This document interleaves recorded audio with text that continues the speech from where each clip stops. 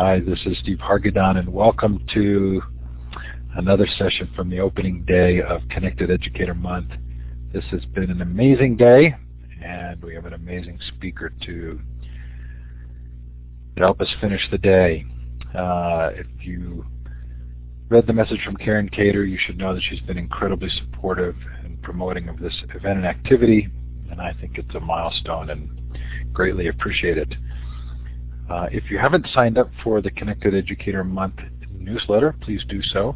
It's at connectededucatormonth.org. You can actually click on that link on the screen. There are once, even twice a day, emails about what's going on, and there is so much going on. It's just exciting and fascinating, so hopefully you'll find some good things for you. If you're tweeting, the hashtag is CE12. So Chris, really thrilled that you would do this. Chris is the principal of Science Leadership Academy and has become a significant voice in the discussions around all kinds of things related to education and technology and leadership. Chris, we're delighted to have you here for what's our final keynote of the day. You're following Deborah Meyer, who sang your praises, and we really appreciate your being here. So I'll let you take it over, and then I'll come back when it's time for Q&A. Wonderful. I'm thrilled to be here. I'm actually going to, Steve, I hope you're going to stick around because we're going to mix this up a little bit. I think one of the really awesome things about being connected is that we can talk to one another, and there's lots of opportunities for anybody who would like to listen to me talk to do that. Yay, Steve! But I want to harness the energy and the goodwill of the room, and the fact that there are so many folks here who are giving up their time and listen as much as talk. So, I want to talk about, this is fun for me because what I would like us to talk about as a group is what it means to be a connected educator. And I've got some thoughts on that. I've got some ideas on that. For me, it's funny, Steve, after you and I talked about this briefly, I really struggled with it because I've been on the internet since, I think, 1990, and I was in college. And the reason that I got on the internet, and my first email account was actually a Cleveland Freenet account, which, if there's anybody who's been around for as long as I have on the net, is dating themselves pretty severely by admitting that. And the reason I got online was I'm an ultimate Frisbee player, as a lot of people know, or a retired one. And there was a Usenet group, Rec Sport Disc, where people were talking about Ultimate and discussing tournaments and strategies and what have you, and I had to be a part of it. I couldn't stomach the idea that people were talking about Ultimate Frisbee somewhere and I wasn't part of it. Right, CompuServe was the other big account around there. I also had a Prodigy account and what have you. And so I started reading the Usenet groups. And so from my first introductions into the internet, now 20 plus years ago, it was always toward a purpose of learning more, investing myself in these incredibly passionate things that I was passionate about. So for me, the idea that we would get together in any spaces and talk about the things that we are passionate about just always made sense to me. And then we've seen with the growth of Twitter, and then so I had my first webpage with, I'm embarrassed to admit, animated GIFs back in 93, 94, and I was posting journal entries of things I was thinking about back then, sort of proto-blogging. And then, as teachers began to blog and what have you, really started to grab onto that. So this has always been part of my practice, and it's hard for me to separate out being a teacher from being online and being connected. I've also been incredibly lucky in that all of the schools I've worked in have been connected schools, and I don't necessarily just mean online, but I mean in that I've never worked in a school where the concept was close the door to your classroom and teach. So as I was thinking about sort of what's a good working definition for being a connected educator, I thought about, number one, what do I get out of it? Number one, it's my virtual water cooler, right? I mean, and let's be clear that there's something really wonderful about that, and the idea that we can have this place that we can sort of let go of the day or just sort of be there for one another. I was co-hosting 140 EDU for the last 2 days, and Jeff Culver, the founder of the whole 140 conference movement, was talking about his own personal story, and he talks about how it is the little things that matter so much in a lot of these social interactions. The idea that he wakes up in the morning and says good morning to everyone, and then takes the time to reply good morning to anybody who says it back to him, and these wonderful sort of small moments of social interaction are part of it. And I think that's a big part of it for teachers too. I think that teaching can be. Let me try to open this window so I'm not dying of the heat in here. Hang on.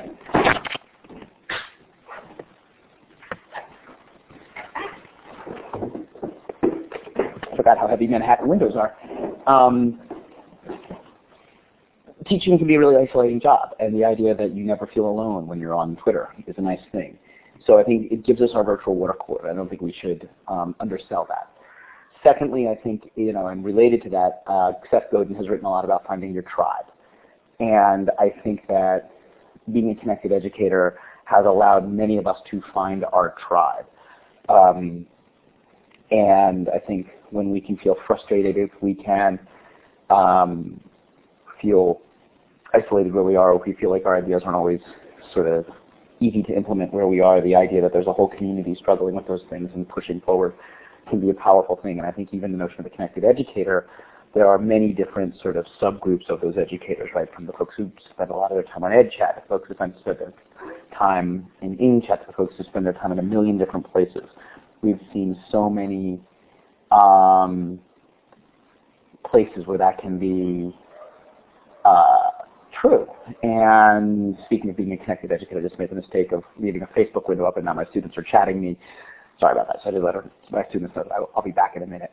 That's really powerful. I think the other thing that obviously so many of us have gravitated to is the notion of anywhere, anytime learning, and the idea that being connected, not just through Twitter or social networks, but being connected into the blogosphere, being connected into all of this stuff has meant that we have access to more information, and so many folks who are curating this information, and so many ways to have experts at our fingertips at all the time.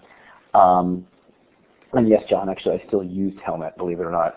I think that's powerful. And again, I think it is, again, that incredibly powerful thing of losing the isolation of the classroom. I think all of those things help us to build the notion of the connected educator. And beyond that, I think it's amazing when we remember this happens everywhere. How many, just out of curiosity, and you can just, in the chat room or using the little hand thing, how many people have been following the experiences that Andy Carvin has been going through as sort of the connected journalist with the experiences of Arab Spring and what have you, and everything that he's been doing? Steve has. Anybody else has been following? Anybody else follow Andy Carvin on Twitter or be aware of it? Awesome. I think for those folks who don't know who Andy Carvin is, the very quick version of this is he was working at NPR. He is working at NPR. He had a background in what was going on in the Middle East. He was following some folks in the Middle East just on Twitter because of his connections that he had made through his life. And then when I believe Tunisia was the first one that he sort of keyed into, when the gentleman in Tunisia set himself on fire and the American media kind of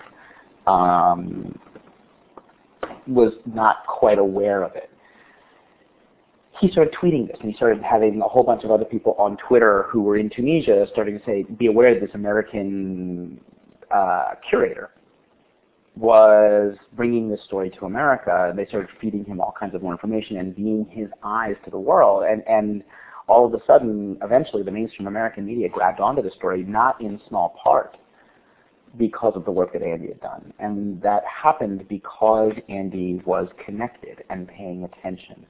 And all of a sudden, the boundaries of his life were forever changed. And the amazing thing is that he became sort of the go-to person as Egypt exploded, as Libya, as all of these different places started to happen. People wanted him to be involved in that, and of course he's one person and couldn't do everything. But it was this amazing moment where I think many of us realized the incredible power of these networks. Andy will tell you, and I think rightly so, that he sees himself as one very small piece of a much larger puzzle about what happened in the Middle East this year, over the last 2 years now, I guess. But he played a role, and that was incredible. And the role that he played on some level was educating all of us and forcing a story that otherwise had been neglected to the forefront, or at least to the margins at best, or at worst, I guess, of the American and of the Western media. That was incredible.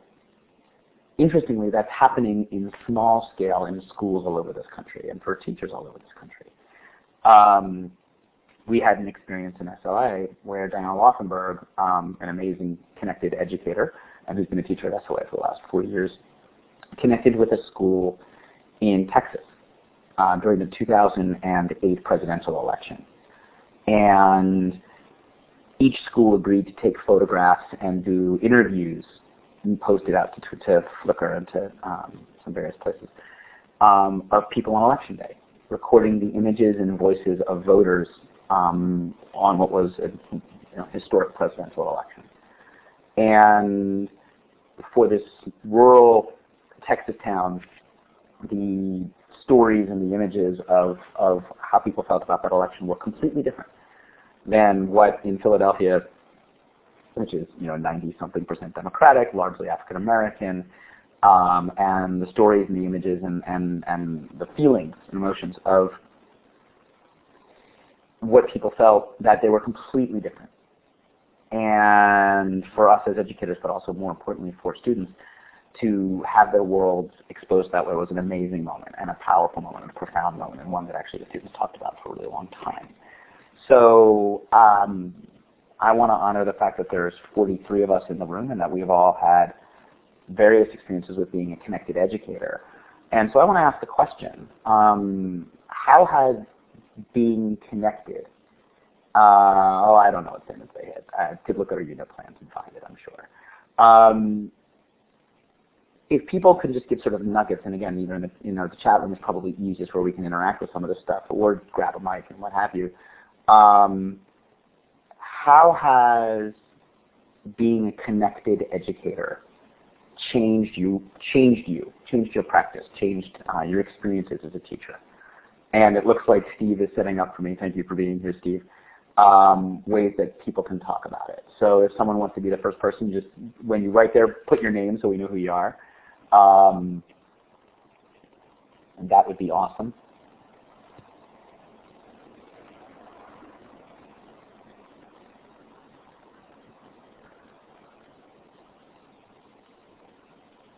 Wonderful. Being a better sharer and collaborator. It's inspired Holly to be better and to keep learning. For Lisa, understanding that she's no longer the know-it-all. For Steve, again, you guys can read all of these. A cognitive revolution, it's an amazing term, right? That's a wonderful, wonderful term. Robin, do you have a mic where you are? Does your mic work? So I can give mic privileges to everybody, which I'll do right now. And if Chris asks you to take the mic, just click on the talk button at the top left and see how it does.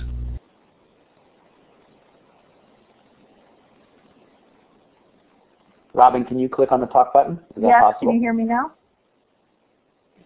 Yes. So Robin, if you would, I want to explore that idea that you said it has rekindled your passion for teaching and learning. How and why, I guess, if you can kind of unpack that statement for us, that would be awesome. Well, I think I've always been a strong learner. However, it's allowed me to connect with people who push my thinking and to find other people that were similar to myself and the research to back up what I was thinking. Awesome. Thank you. I think that I think a larger conversation, and perhaps maybe something that is worth exploring through our various networks, blogging and what have you, is why and how we build that into part of our day. Because I think that you've hit on something really powerful. I think a lot of teachers get caught up in the grind of teaching and lose that passion and lose perspective or lose sight of why we did this in the first place. And your story and your words, I've heard from other people. And I don't know if that's a direct sort of correlation to sort of what Godin talks about with this notion of tribes, but this notion that we can, one, learn more, but two, sort of rekindle that passion, I think is a really important thing. And to be reminded of our passions, I think, is a really profound way that a lot of us have used this stuff. Anybody else kind of want to give me an anecdote about a moment when they realized that this was happening? That would be wonderful. Karen, I think it's really interesting. Several of us at 140 today talked about the idea. Joe Mazza, who's doing amazing stuff with Home and School and Twitter and Connection, talked about how his wife may not be thrilled that he's discovered Twitter because it now is one more thing he does. And I think, Robin, it's a great question. How do we, my wife likes to joke around, she calls me 1-800-teacher. Is it that now, I would argue, perhaps, that more so than most professions, teachers' identities are wrapped up in being teachers. You know, my wife is a publicist, but if you say to my wife, "Who are you?" she won't say, "I'm a publicist." But if you say to a teacher, "Who are you?" I guarantee the overwhelming majority of them, within the first one or two things they say, is, "I'm a teacher." Maybe I'm a mom or I'm a husband or a wife first or what have you. But the second thing is, "I'm a teacher." Is this the moment where many of us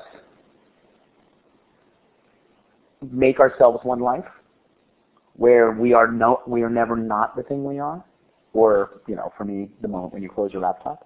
Is it always that moment when now what this has enabled us to do is to continue the kind of teaching, learning love that we have when we need?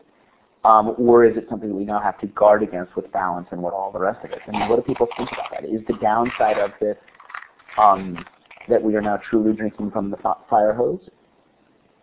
Or, is this something that now just actually fulfills us back when we go back into our classrooms? How do people manage that?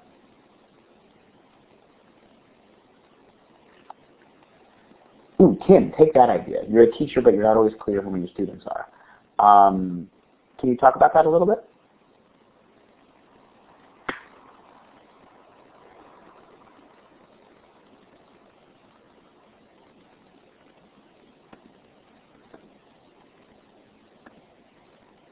Is the microphone working? Yep. Okay. I just think that, I used to think of myself as a teacher in a classroom, and I'm, teaching math to students and things like that. But as I got more into Twitter and blogging and things like that, I'm finding that I'm talking to other people. I'm talking to other teachers. I'm talking to, I don't even know who sometimes. And it's just very interesting that, there goes the phone, okay. It's you can't always control things. You just get the idea that if you put information out there, you're not always, you're never sure exactly who's picking it up and who's using it. So I think that's what a network has to do, is you have to not be afraid to put ideas out, to extend what you're saying, and hope that somebody either benefits from it or picks up on it and extends it, or things like that. So that's why I'm thinking more and more that there's a lot of students out there, but they're not necessarily all ones that I know. Right. Has this kind of immersive environment made it easier for us to view ourselves as, I've heard some people starting to use the phrase, teacher learners? where we can so obviously sort of see ourselves in a learning moment and allow our students to see us in learning moments. Has this made it easier to blur that line, and which I would argue is a healthy thing? Has this made it easier for us to do so? Has it made it easier for you to be both teacher and learner at the same time, Tim? Yeah, definitely. It's very blurred line, because when I'm working with some groups and talking to them and presenting them with information, they're also feeding me back new information, and that's the best kind of teaching. I mean, if I was to stand up and just lecture, I think I would bore myself as well as the people in front of me. Awesome. I'm just posting at the top of the little chat here. If you're looking for a great book, it actually has nothing to do with digital, interestingly, because it's an old book. But it's a wonderful book about bringing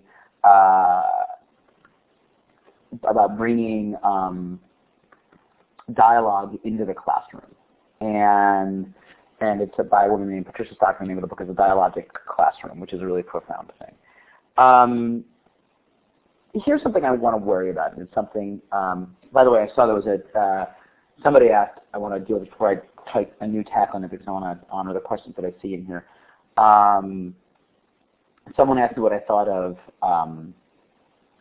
open source education, which I think, I can't scroll back to find out who said it, but I think it's amazing. And I think there's a really fascinating thing happening on, and I'm still really, as you guys probably can tell from this keynote, a lot of these things that I'm thinking about with connectivity and what have you, and sort of connectivity as a pedagogy in and of itself, maybe, I'm really nascent in a lot of the things I'm thinking about, and what this actually means. But as far as open sourcing education is concerned, I think it's amazing. I think it is exactly what we need to be doing. It is the kind of thing that only makes sense. It is, the notion of open sourcing education is sort of break down that idea of teachers as priests of knowledge. We have, this, and it is a far more democratizing way to think about learning. And the beautiful thing is that we, as educators, play an incredible role, even in a democratized learning environment. And Karen, exactly, it is not that stuff is free, it's that it's transparent and that we can learn from each other. And I think, that's sort of, and I know a lot of people have heard me say this before, in an open learning environment, an open sourcing learning environment where teacher is not gatekeeper but curator, where teacher is meaning maker,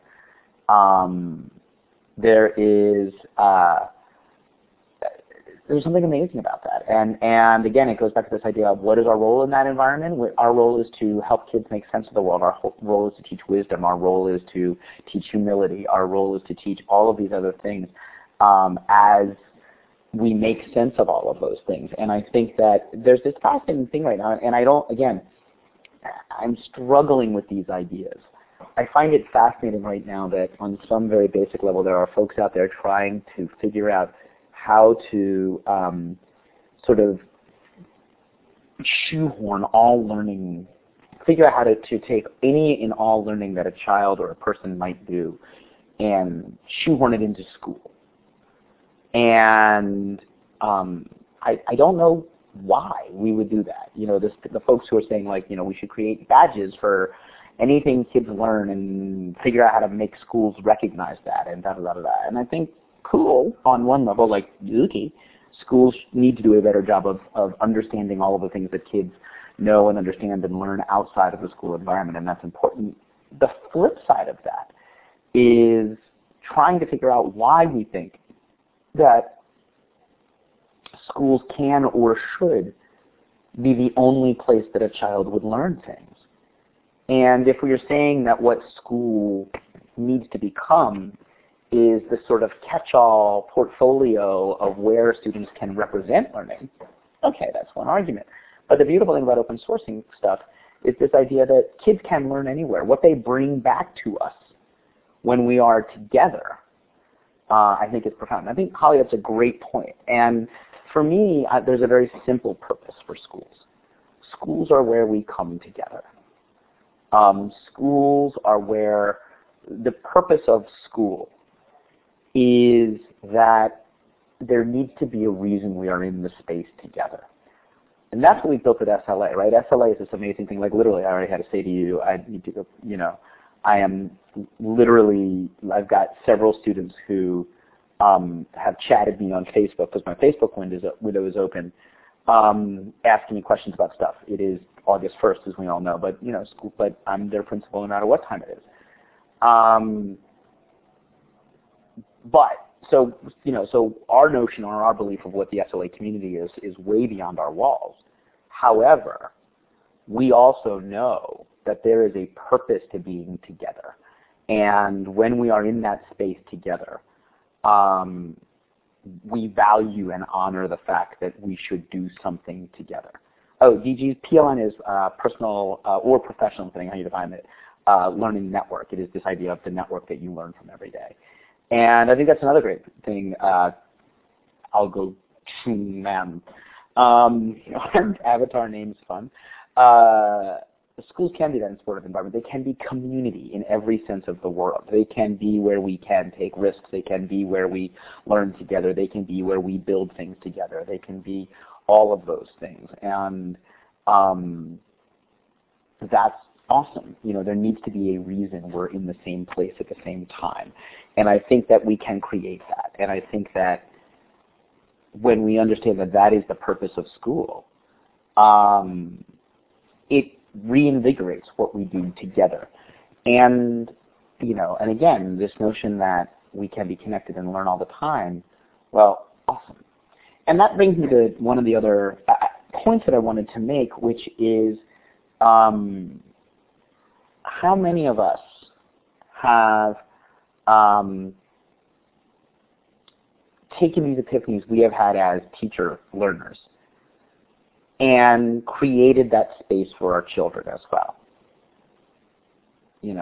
Now it is not enough to be a connected educator. If we have had these epiphanies, isn't it time and don't we have to create that space for kids? And this is a more challenging thing because we have, it is harder, I think, to create the space for kids where they can see social media not just as social, but as academic. How are we creating spaces for kids to be academically networked in our schools, to not just their school community, but beyond their school community? And we at SLA cheat ridiculously when it comes to that. We host a conference where we invite you all to show up. And not surprisingly, our students get to meet you all and then follow you guys on Twitter and take place in all of that. But how have we now, and again, I'm kind of throwing this one out to the wisdom of the crowd, what are some of the ways that you all have allowed or created or enabled students to create spaces for students to see themselves as public learners and to have PLNs of their own? Scott, you want to talk a little bit about what you've done with Class Connect?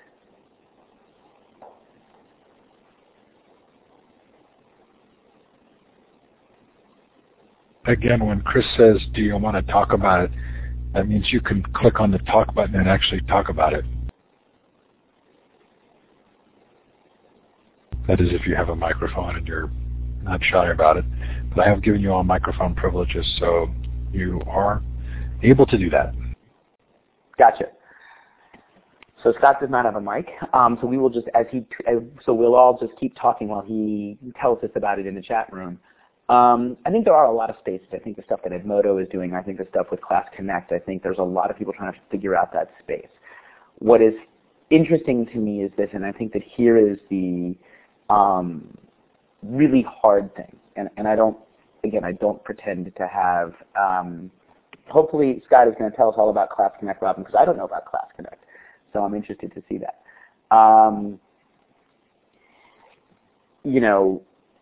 Students, much like us as educators, live in multiple worlds at once, right? So if anybody, for example, follows me on Twitter, you know that a significant portion of my tweets have absolutely nothing to do with school. Right, and as Durf says right away, I'm a huge sports fan and have been known to live tweet many a Phillies game. And so you have to be able to deal with the fact that there was an article in some magazine somewhere about how I'm a really great person to follow, but there you got your signal to noise ratio is really kind of annoying, for which I apologize. Kids are using social media in all of these different ways as well. One of the challenges we face at SLA, where we follow each other on Twitter and follow each other on Facebook, is dealing with, as adults, some of the growing pains that kids have in their uses of social media, and knowing that we can't become their filters. We can't stop them from using if them taking part in this world with us means that we stop them from using it authentically socially, then that's a bad thing. Yet at the same time, when you see kids tweeting about who they think is hot, you're kind of cringing. We're going to have to learn how to do that. We're going to have to learn, and I think it's not a bad thing. We're going to have to learn how to see each other as whole people. And that's a scary thing sometimes. But I think it's something we're going to have to do. Either that, or we're going to have to continue to bifurcate our lives and bifurcate our spaces so that kids use one account or one tool when they're being academic, and then another account or another tool when they are being social, and never the twain shall meet. And that's better than not at all. But I do think we need to, when allowed, when kids let us be there, also not be afraid to interact with them as whole people as well. And Tom, that's a great question. Tom asks, where can students go to build a PLN? And I'm going to use this as an opportunity to plug something that literally just launched. And it's a group of students. And I'm going to have to check the URL really quickly because I want to make sure I get it right. We were just talking about this at 140 EDU today. And it's Student Voice, and it is a group of students who are, let me make sure I've got the right website. Darn it, this isn't it. I'm going to have to find it, or if somebody who was at 140 is there today, so you can put it in the chat room, that would be great, because I literally just learned about this today. And students are beginning to find that. There's also StuChat on Twitter, or STChat, where students are talking about this stuff. So they're beginning to create those spaces. It's taken them a little longer than to get there in academic ways, but there are ways that students are beginning to explore this space, beginning to work this stuff. Lisa Nielsen is an amazing person. She was the person she was the adult who was moderating the panel of students today at 140. And that's a really profound thing. Student 2.0 is another great one. So I think that's all. I think we need to help people find that. I'm trying to see if it's STChat, Student Chat. Chris, somebody put in there stuvoice.org. Was that the one you were looking for? That's it. That is exactly the one that I was looking for. Thank you. And this is nascent. I mean, it is brand new. They have just launched. And it's really, really interesting. It is, Robin, I think, it's kind of looking more at high school and college kids, but I think the beautiful thing is I think we will see this, and we will see this kind of thing beginning to happen, and I think if adults are supportive of it, that's a powerful thing. Now, there's another group that we need to talk about, and we need to figure out how we're going to include in this space. And that's parents. Joe Mazza, again, at 140 EDU today, talks about the fact that according to to Twitter, the fastest growing age group on Twitter is 18 to 35-year-olds. That means that our parents are now on Twitter, and I don't mean our personal parents. I mean our students' parents are on Twitter. That is the 30 to 40 to 50-year-old demographic, but that is certainly, if you're an elementary school teacher, that is your demo. So as we have become engaged in this world, and as we have dipped our feet in these water or drank from the fire hose, depending on how comfortable you are with it, it's time to help our parents do so as well. There is a Twitter chat, and it is #PTChat, and I believe they get together on Wednesdays. In fact, I know they do. Wednesdays at 9 o'clock Eastern Standard Time. So you can start to get your parents involved in this. You can start to bring ways for teachers and parents and students to talk to one another, and I think that's really powerful. David and then Steve. David, we have one dedicated teacher space that is student free, and it's just a Moodle class that we have on our Moodle instance, and we have some tools that teachers can use to do stuff. And we also have shared spaces, and every single class at SLA has a blended class. And then we also have some shared spaces that are fully community-oriented, and then we also have a Facebook page, and we all follow each other on Twitter, and blah, blah, blah, blah, blah, blah. But we also do have a teacher-only space for us to talk about, basically to extend our staff meetings and our workshops to anywhere, anytime, and that's really powerful. And we're building a whole online repository, so it's not just chat for us, but we're building a whole online section of our website for teachers, for the adults, I guess, to have access to all the resources and all of the stuff that we need. Steve, your question, how do we communicate this stuff? I think that's a great question. And again, I go back to the 140 EDU talk that Joe gave today. And if you're not following Joe Mazza on Twitter, that's his username, his screen name, and Twitter handle. And he's amazing. And, it's the simple stuff. I mean, sometimes we overlook the easy stuff. Just out of curiosity, according to most of the data, if you're lucky, you get 10% of your parent body at a home and school meeting or a parent meeting, And I think that, these days, why wouldn't a school, every time they had a home and school meeting, throw it up on Ustream? You know what I mean? Have a chat. If you're doing a workshop for teachers, if you're having a state of the school address, if you're doing all those things, throw it up there. And even if it only increases your percentage of parents who take part in it from 10% to 20 to 25%, that's a huge plus. The other thing is are you running parent workshops? Are you teaching parents? Are you continuing that conversation? We've done stuff, you asked about lawmakers, Steve. We encourage our students to follow their lawmakers on Twitter and then chat at them. And if they happen to mention that they go to Science Leadership Academy, when they do, all the better. And then it's an amazing thing about helping our school. But I mean, lawmakers, there are very few lawmakers who don't have a digital presence anymore, right? I mean, most of the lawmakers these days, even if it's just a staffer who manages the Twitter feed or what have you, everybody gets that they need to engage in the digital community right now, or in digital citizenship. The sad thing is they're blocking kids in schools from doing so, right? I think every single one of us probably knows the stories of districts who are saying to their parents and their students, like us on Facebook, follow us on Twitter, but then blocking those in our schools. So it's not like these folks aren't using it. It's not like districts. It's not like lawmakers. It's not like these folks aren't engaging in all of this stuff.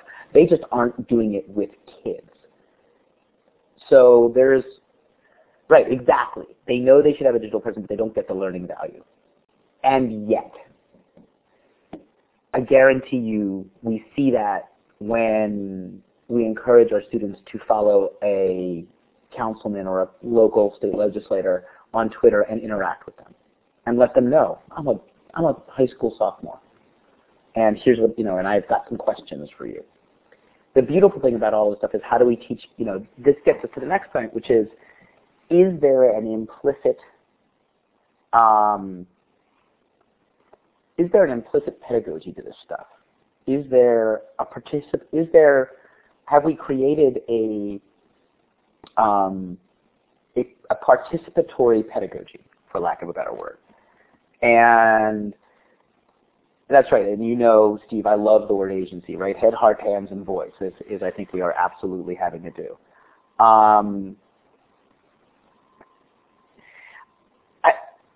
I'm seeing a lot of people beginning to talk about the blocking, and I'm lucky. I work in the school district of Philadelphia where they don't block Twitter, they do block Facebook, and they do block Instagram, but they don't block Twitter, so we're able to hold on to Twitter. I can't decide if I think that, and I'm curious as to what people think. I think that's a right now problem. I think we're going to see that change. I think as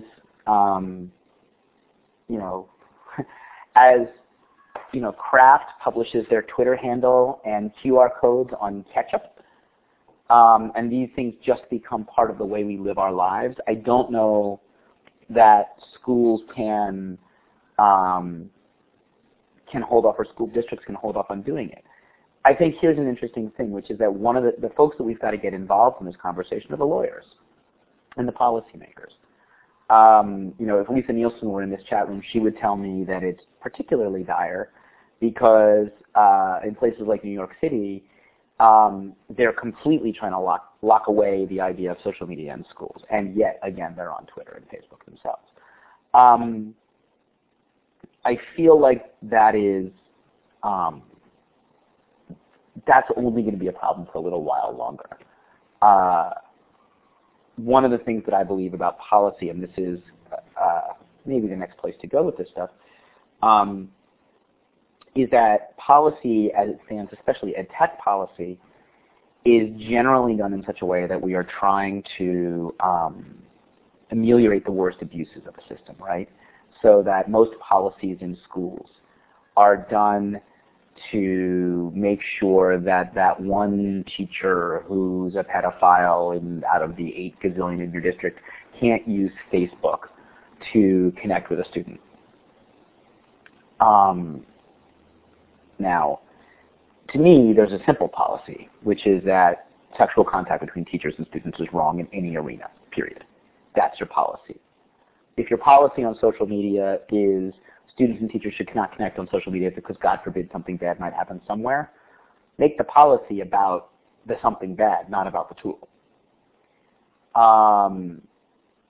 What I would like us to see us doing, and what I think all of us who have been sort of exposed to this world need to start advocating for, is we need to start really taking a look at the policy world. And to me, the purpose of policy, yes, we need some policy to prevent the worst abuses. There's no question of that.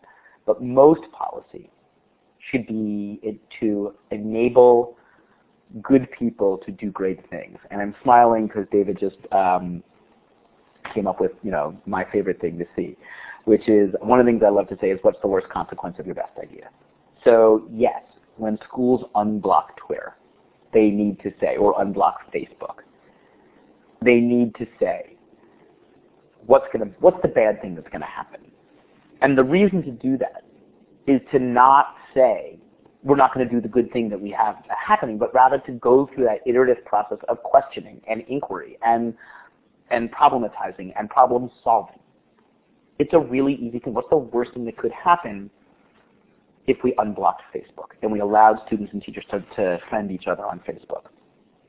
The worst thing is, unbelievably, is that students and teachers using Facebook, or teachers using Facebook, to have inappropriate and wrong relationships with kids.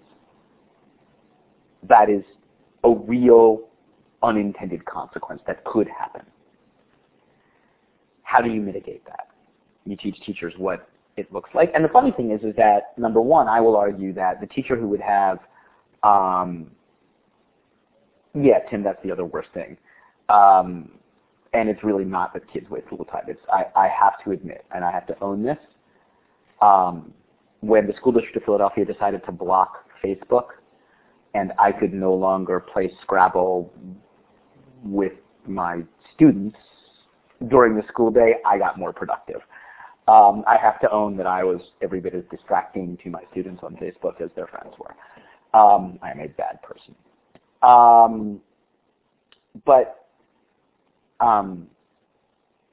So I would argue that the worst consequence, the really inappropriate things that could happen, the sexual misconduct, what have you, we can deal with that problem with policy that is not about social media, but rather policy about the behavior.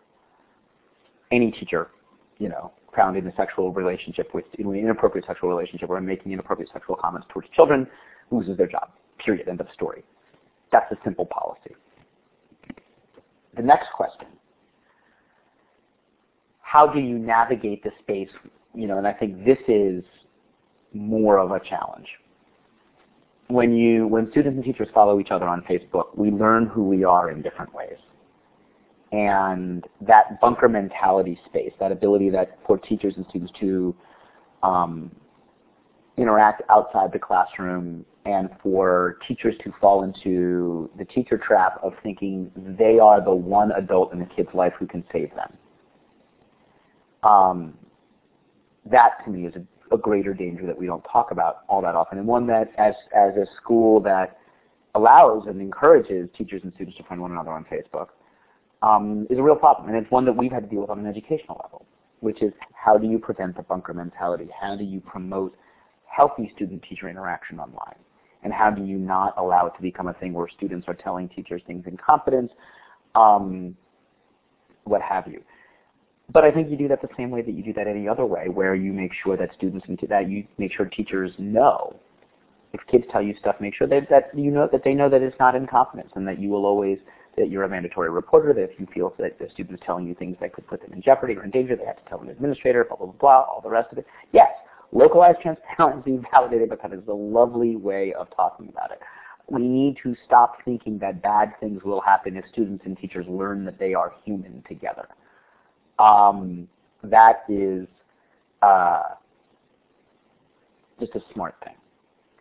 So I want to talk about one last concept here, and it is the hardest piece of this.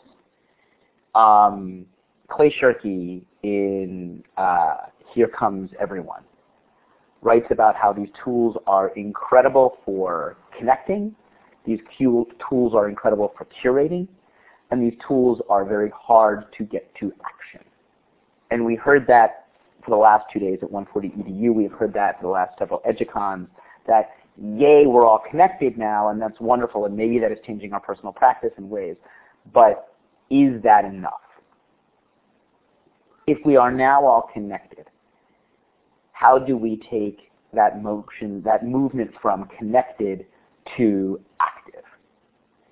And how do we change not just our own personal practice, but in a moment in time where I think we could argue that, at least in America, policy is taking us down the wrong path, and instead perhaps look to the connected networks to take a stand and to move towards a better, more human, more connected, and more authentic education. I'm so glad that Deborah talked about this as well. I think that, she's a personal hero of mine. I'm embarrassed the idea that I would, virtually share a stage.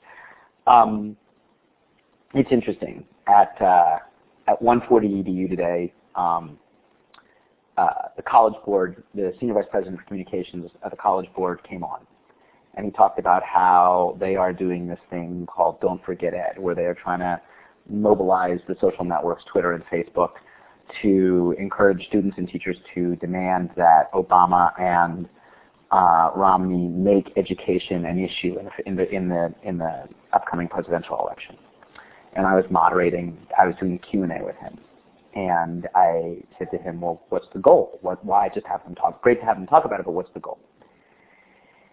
And he said, we're agnostic on this. We don't really have a goal. There's not one specific policy that we're pushing. I agree with you, Steve, but, we think if they're talking about it, it's a good thing. And I said, hang on a moment. And they said, this is grassroots. And I said, wait a minute. And I said, College Board was in the room when Common Core was developed. College Board was in the room when, as states have looked at the different high-stakes tests that they are doing. Please explain to me how you can have a grassroots movement calling for just a discussion with no agenda when you're one of the people actually at the policy level, and you have no great answer for that.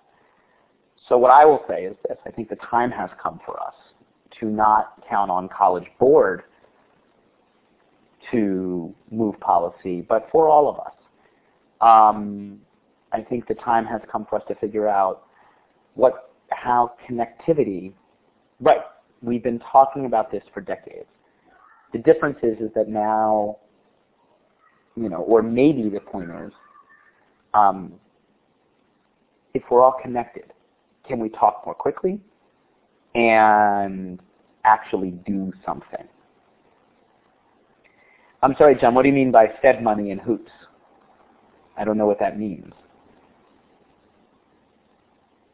Oh, Fed. Got it. I think that's and you've seen some folks do that. I think, sorry, I was confused by the B. I think that's I think you've seen some municipalities that have done that. I know that in Philadelphia, if we were to refuse federal money and we were to lose Title I money, we would be even more bankrupt than we are. That's not an option for some of our urban districts, sadly. How do we move to action? Is it SOS, the Save Our Schools movement, which, if folks don't know about, is August 3rd through 5th in D.C. And allow me to make a suggestion. One of the things that I've sort of been talking with a lot of people about lately is that we make an artificial divide a lot of times. We say students want one thing, parents want another thing, teachers want another thing, administrators want another thing, da-da-da-da-da-da. And yet,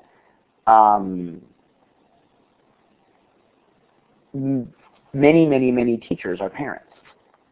And I think we are missing out on some natural alliances. And I think if we can leverage these tools to begin to get teachers and parents and students talking together, we can do some amazing things. I think the time has come to leverage these tools to figure out how to organize in ways beyond the traditional educational organizations that have existed. It doesn't mean reject unions, or it doesn't mean reject different, traditional professional organizations, but I think the time has come to bring parents and students and teachers together and start to articulate a new vision and publish the hell out of that vision using these tools. And Steve, I'm so glad that you and Audrey are talking about that, because I'm convinced, I think you probably heard me say this, I am convinced that the solution to many of the problems that plague us in education is pizza. So this is going to be my closing thought on connecting educators. And connect as number one, it is not enough to be connected educators. We must be connected citizens.